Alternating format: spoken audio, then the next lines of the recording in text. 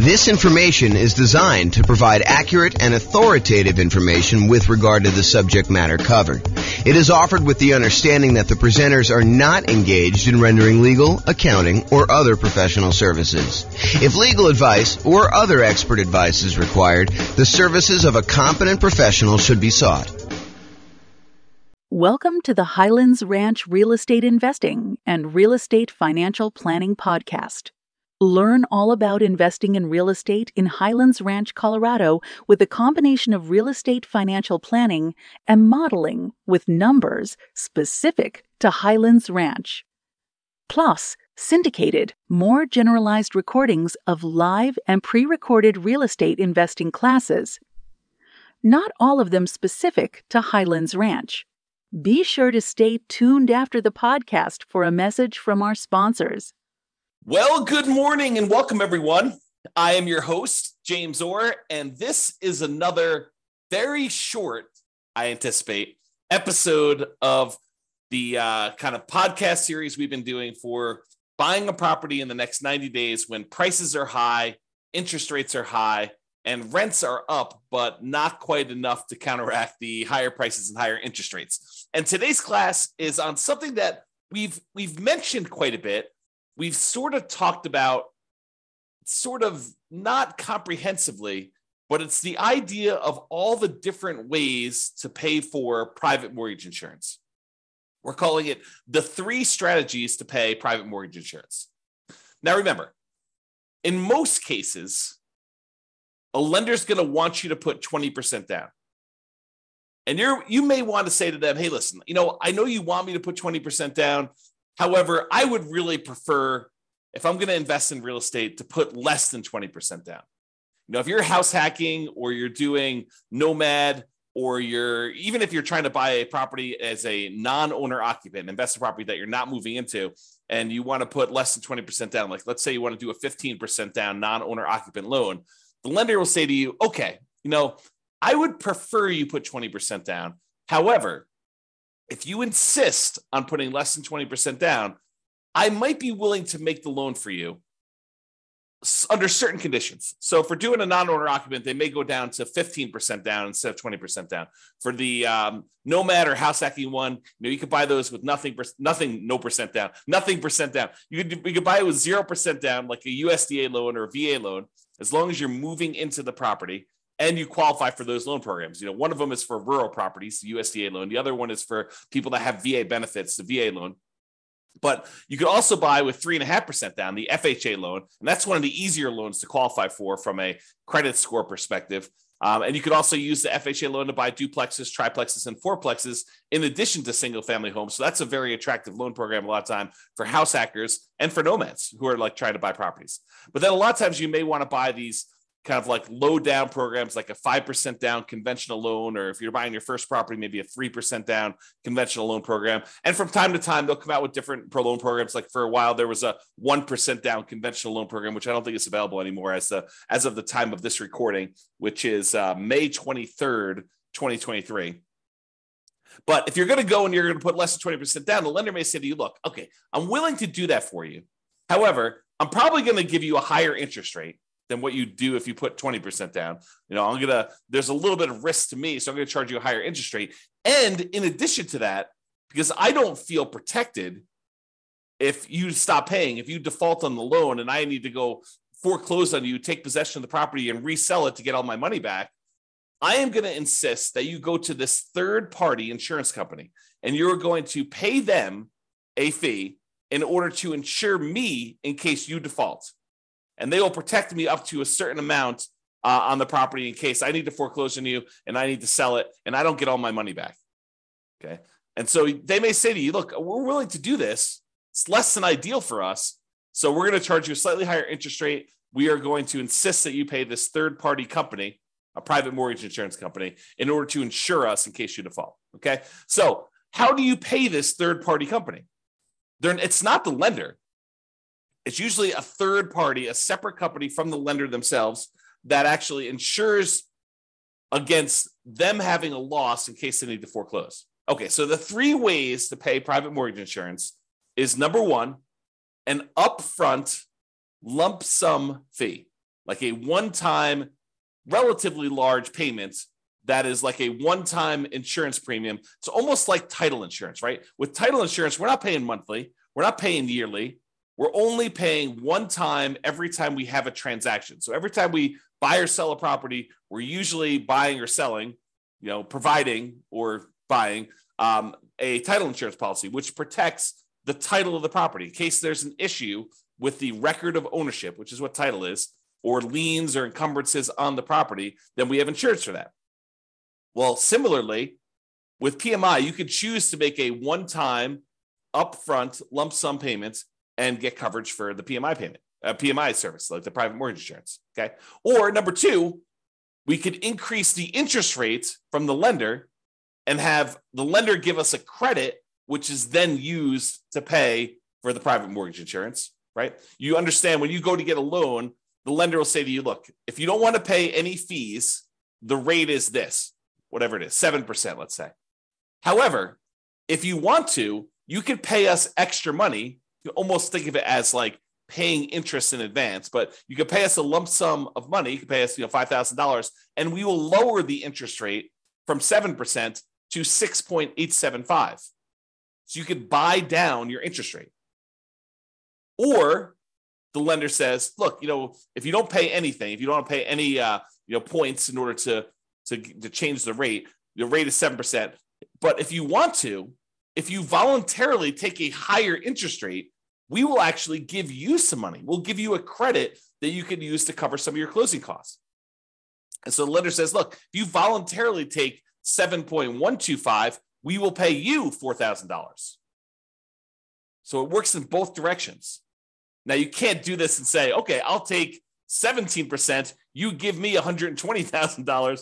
Doesn't work to that extreme. There's limits as to how high you can go in both directions. You can't buy it down to zero, okay? So you can buy this thing down a little bit. You can pay, a little bit of money. You can buy it down, in some cases, half point. You might be able to get a credit for a little bit. There are limitations usually on a loan as to how much you can do there. So you can choose to voluntarily tell the lender, look, I don't want 7%. If you give me 7.25 or 7.375, then you could pay the private mortgage insurance from the credit you're giving me. And so it's sort of like a, in quotes, lender paid private mortgage insurance because the lender is paying it for you and they're baking it into the rate. They're baking it into the mortgage interest rate, right? You're voluntarily taking a higher interest rate in exchange for not having to pay PMI. Another way of thinking about it. Okay. Or the third way is you could pay a monthly private mortgage insurance premium to the private mortgage insurance company via your escrow, and that could cover you for your insurance. Now, and sometimes there are combinations of these. You may have an upfront premium and a monthly premium. For example, with FHA loans, there's an upfront mortgage insurance premium and a monthly mortgage insurance premium.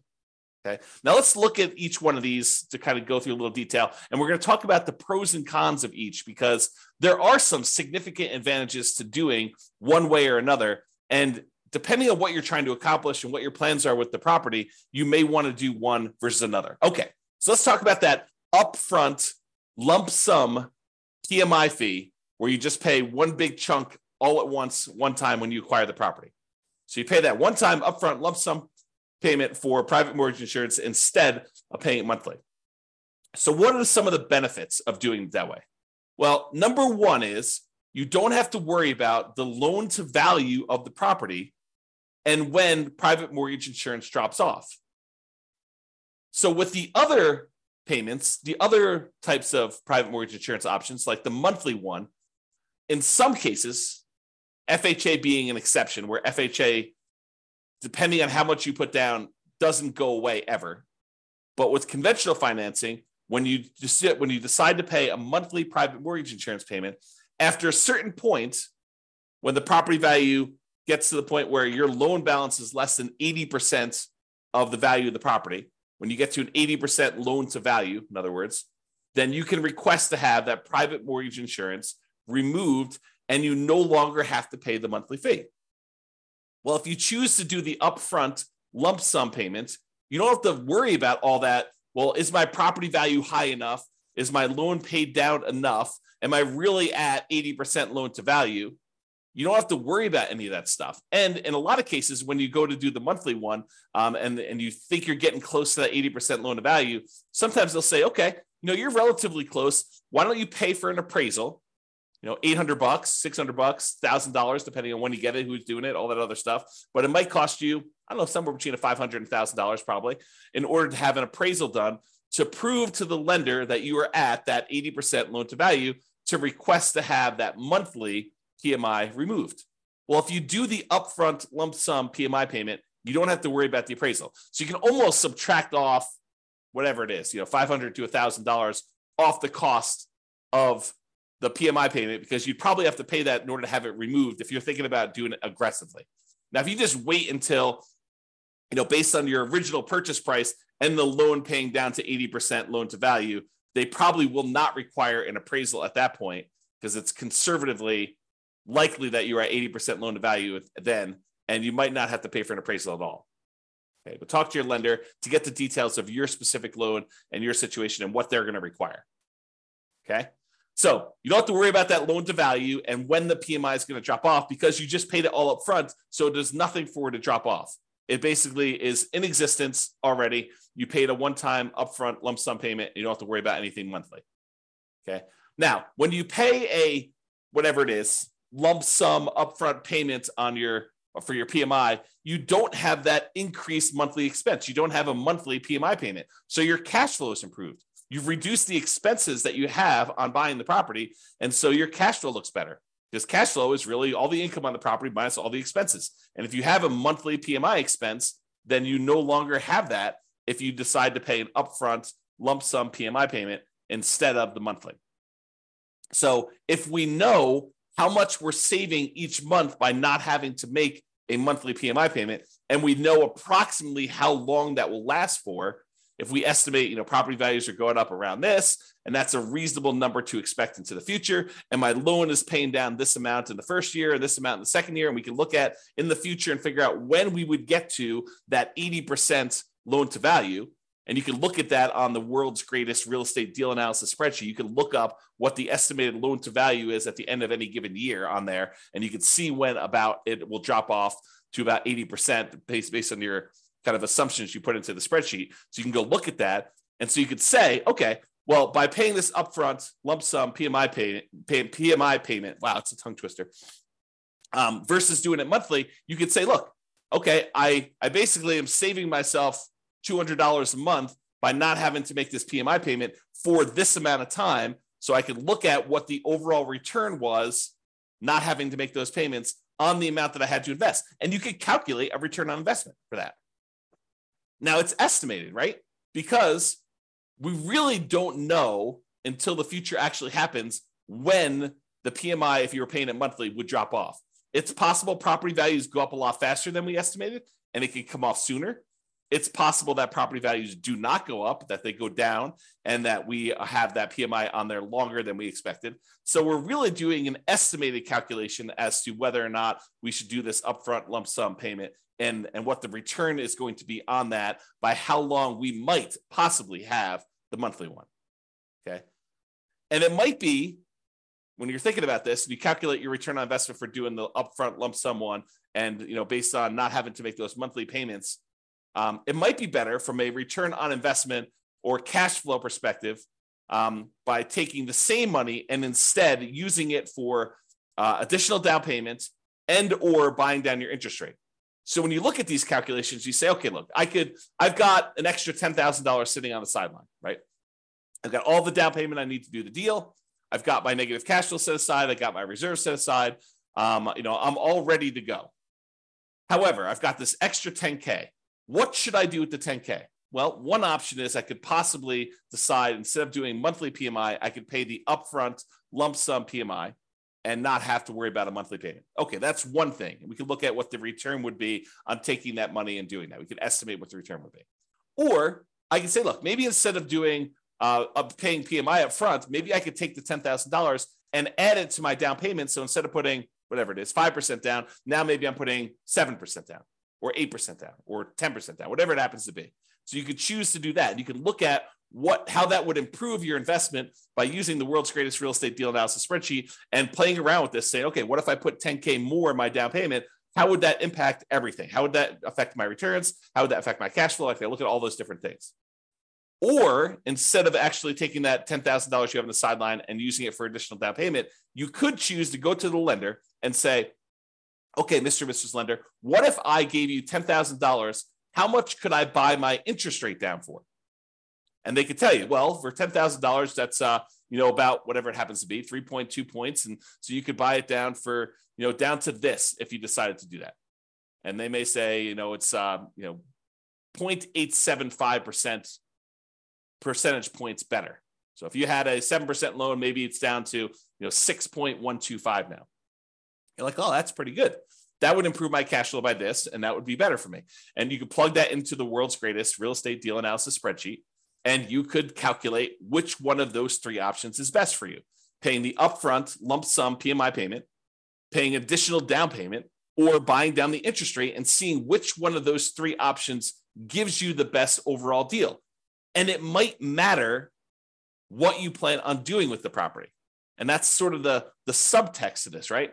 If you're planning on holding the property for 30 years and eventually paying off that loan completely, and you don't plan to refinance ever, then maybe buying down your interest rate is one of the better options because that savings lasts for the entire 30-year period. And you can look at that. Or maybe doing the extra down payment makes that sense. But if you're planning on selling the property within a year or 2 or 3 or 4, you're using this as like a rocket booster fuel in order to grow your investment to a certain point, but you're really planning on selling that property and either 1031 exchanging into another property or taking the equity in the property after all your expenses, your true net equity, after all your expenses, and you're going to redeploy that money somewhere else, then maybe you don't want to buy down your interest rate. Maybe you do want to do an additional down payment, or maybe you want to just keep the money on the sideline and not do any of these options. So it's really up to you to decide what your plan is and what is the best use for your money, depending on what you're intending to do with the property. Now, when you do decide to do the upfront lump sum PMI fee, it does not hurt your debt to income, which is one of the benefits. So instead of choosing to have this extra monthly fee on there, the monthly PMI version, which would impact your debt to income, when you go to calculate and qualify for the next loan or even this loan, it is going to impact what your debt to income ratio is for buying the property. When you do the lump sum one, it doesn't. So if you were really close on your DTI numbers, one of the options could be for you to choose to pay the upfront lump sum PMI payment to improve your DTI and get below whatever ratio you need for that particular loan or that particular interest rate. Because sometimes DTI will impact your interest rate in some cases. Okay. Especially if you're high, you get penalized if you go too high. That's what I'm thinking of. All right. So the benefits are you don't have to worry about loan to value. And when it pays off, you get improved cash flow and it does not hurt your debt to income ratio. Now, what are the downsides of doing this upfront lump sum PMI payment? Well, number one is you're paying a big chunk up front. You got to have that money. If you don't have the money, it's not an option. Right. And if the market is appreciating very quickly and you have a very low interest rate, you're gaining equity and lowering your loan to value very rapidly, right? Because the market's going up, so your property value is going up, and the lower your interest rate is, the more you're paying in principal on that loan early on. It's lower interest rates actually pay a little bit more in principal payment with each payment that you're making. So if you got a low interest rate and property values are going up, then the spread is increasing quickly. And so your overall loan to value, the amount of your loan balance compared to the value of your property, is actually improving. And so you might not be paying that monthly PMI for very long at all. So in a fast appreciating, low interest rate environment, which we saw pretty significantly over the last, 5 years or so, you may be choosing to pay this upfront lump sum payment when you would be paying your monthly PMI for a very short period of time. And so much so that if you're seeing these really rapid increases in property prices, like 10% plus, which we saw in some markets, then you might actually run into a different problem, which is a minimum that the PMI must remain in place. Some PMI companies may say you need to leave this policy in place for at least a year if you're paying monthly. Okay, and if that's the case, then you may run into that. If property values went up 10% and you pay down your loan a little bit and you put 8% down your loan to begin with, well, a 10% increase in paying down the loan, a couple percentage points, you're already at 20% at the end of the year. So realize that could be a potential issue. Okay. All right. So that's upfront lump sum PMI fee. What about the lender paid, where you choose to have the lender, you choose to voluntarily take a higher interest rate and the lender gives you a credit, which they then use to pay for your PMI? Well, you could pay money to reduce your interest rate. You could also use it the other way, where you get a credit for voluntarily taking a higher rate. Okay. Now, the benefits of doing this is this might actually be slightly lower monthly amount than if you actually had the PMI payment. When you get both payments, they may say, look, your total payment, principal, interest, taxes, PMI, everything rolled into one is $2,000 a month if you decide to pay the PMI. However, if you decide to increase your interest rate, maybe your payment is $1,975. So it's $25 a month cheaper, as just an example, if you decide to take the higher interest rate. Sometimes it goes that way. Sometimes it goes the other way, where actually raising the interest rate is a little bit higher. You got to actually price them both out and look at them to see which one is which. But what's different about voluntarily taking the higher interest rate versus having just the PMI payment be higher? Like, let's say, taking the higher interest rate is $25 a month cheaper. Well, the difference is that this new payment, the new higher interest rate payment, lasts for 30 years. However, the PMI payment only lasts for whatever it is, 3, 4, 5, 6, 7, 8 years before you actually get to 80% loan to value. And that PMI would then drop off with conventional financing. So even though it's $25 cheaper, once the PMI drops off after 3, 4, 5 years, once you get 80% loan to value, then actually it may reverse, and that may then become more expensive than if you had it the other way. So you got to be really careful about choosing to take the higher interest rate if you plan on holding the property for a long period of time, because in a lot of cases, it may be worthwhile for you to pay the slightly higher monthly PMI version, knowing that after a few years, when you get to 80% loan to value and you pay for the appraisal and all that other stuff, and the lender says, okay, yep, you're below 80% loan to value, I will now remove your monthly PMI payment, and your payment actually goes down by whatever your PMI payment was, $100 or $200 a month. And at that point, it's probably cheaper than what it would have been if the interest rate if you took it in the interest rate. Okay, so you got to be careful about that. Now, the other thing about doing the lender pay PMI, unlike when you do the lump sum upfront one, is it does also impact your debt to income ratio because you have a higher payment. So this impacts qualifying for the loan, and it impacts qualifying for future loans, because this is now going to count when you try to qualify for the next loan as part of your DTI calculation. So be super careful about doing these things and thinking ahead if you're buying more than one property. Now, if you're just buying like one owner occupied property, yeah, you choose what's best for you based on that. But if you're thinking, hey, look, I'm going to probably buy 10 properties. Well, you need to start thinking, what is the impact of me doing it this way on my plan to buy 1, 2, 3, 4, 5, 6, 7, 8, 9, 10 properties in the future? All right. And then the last option, monthly PMI. So you could choose to pay your private mortgage insurance premiums monthly. Now, the benefits are these payments are often temporary in nature. They go away after you drop below that 80% loan to value. So even though you're paying it for a little while, eventually they go away. There are some exceptions like FHA. If you're putting 3.5% down, then those don't ever go away. You have to actually sell the property or refinance out of the loan completely into a different loan in order to get rid of PMI if you're buying FHA. But with conventional loans, it does go away. Oh, something I think I forgot to talk about? So another benefit of paying the higher interest rate one, if you're voluntarily taking the higher interest rate, is there may be some tax benefits to doing this because the interest on loans is tax deductible. However, listen very carefully to this. The overwhelming majority of taxpayers are choosing to take the standard deduction, and so this will not come into play for you if you're doing this for owner-occupant properties. If you're using it for investment properties, then for rental properties, both interest and insurance are both expenses on the property. And so it doesn't matter whether you're doing it as a monthly payment, a PMI, or you're taking it as a higher interest rate. All right. So realize that, if you're an owner occupant, insurance is not tax deductible, as far as I know. I'm not an expert on taxes. Verify this with your CPA. But my understanding is if you're an owner occupant, the insurance is not tax deductible. However, mortgage interest is if you choose to itemize your deductions. However, most people are not choosing to itemize their deductions because the standard deduction is so high right now that most people are choosing just to take the standard deduction. So to make a decision based on that, I think is silly.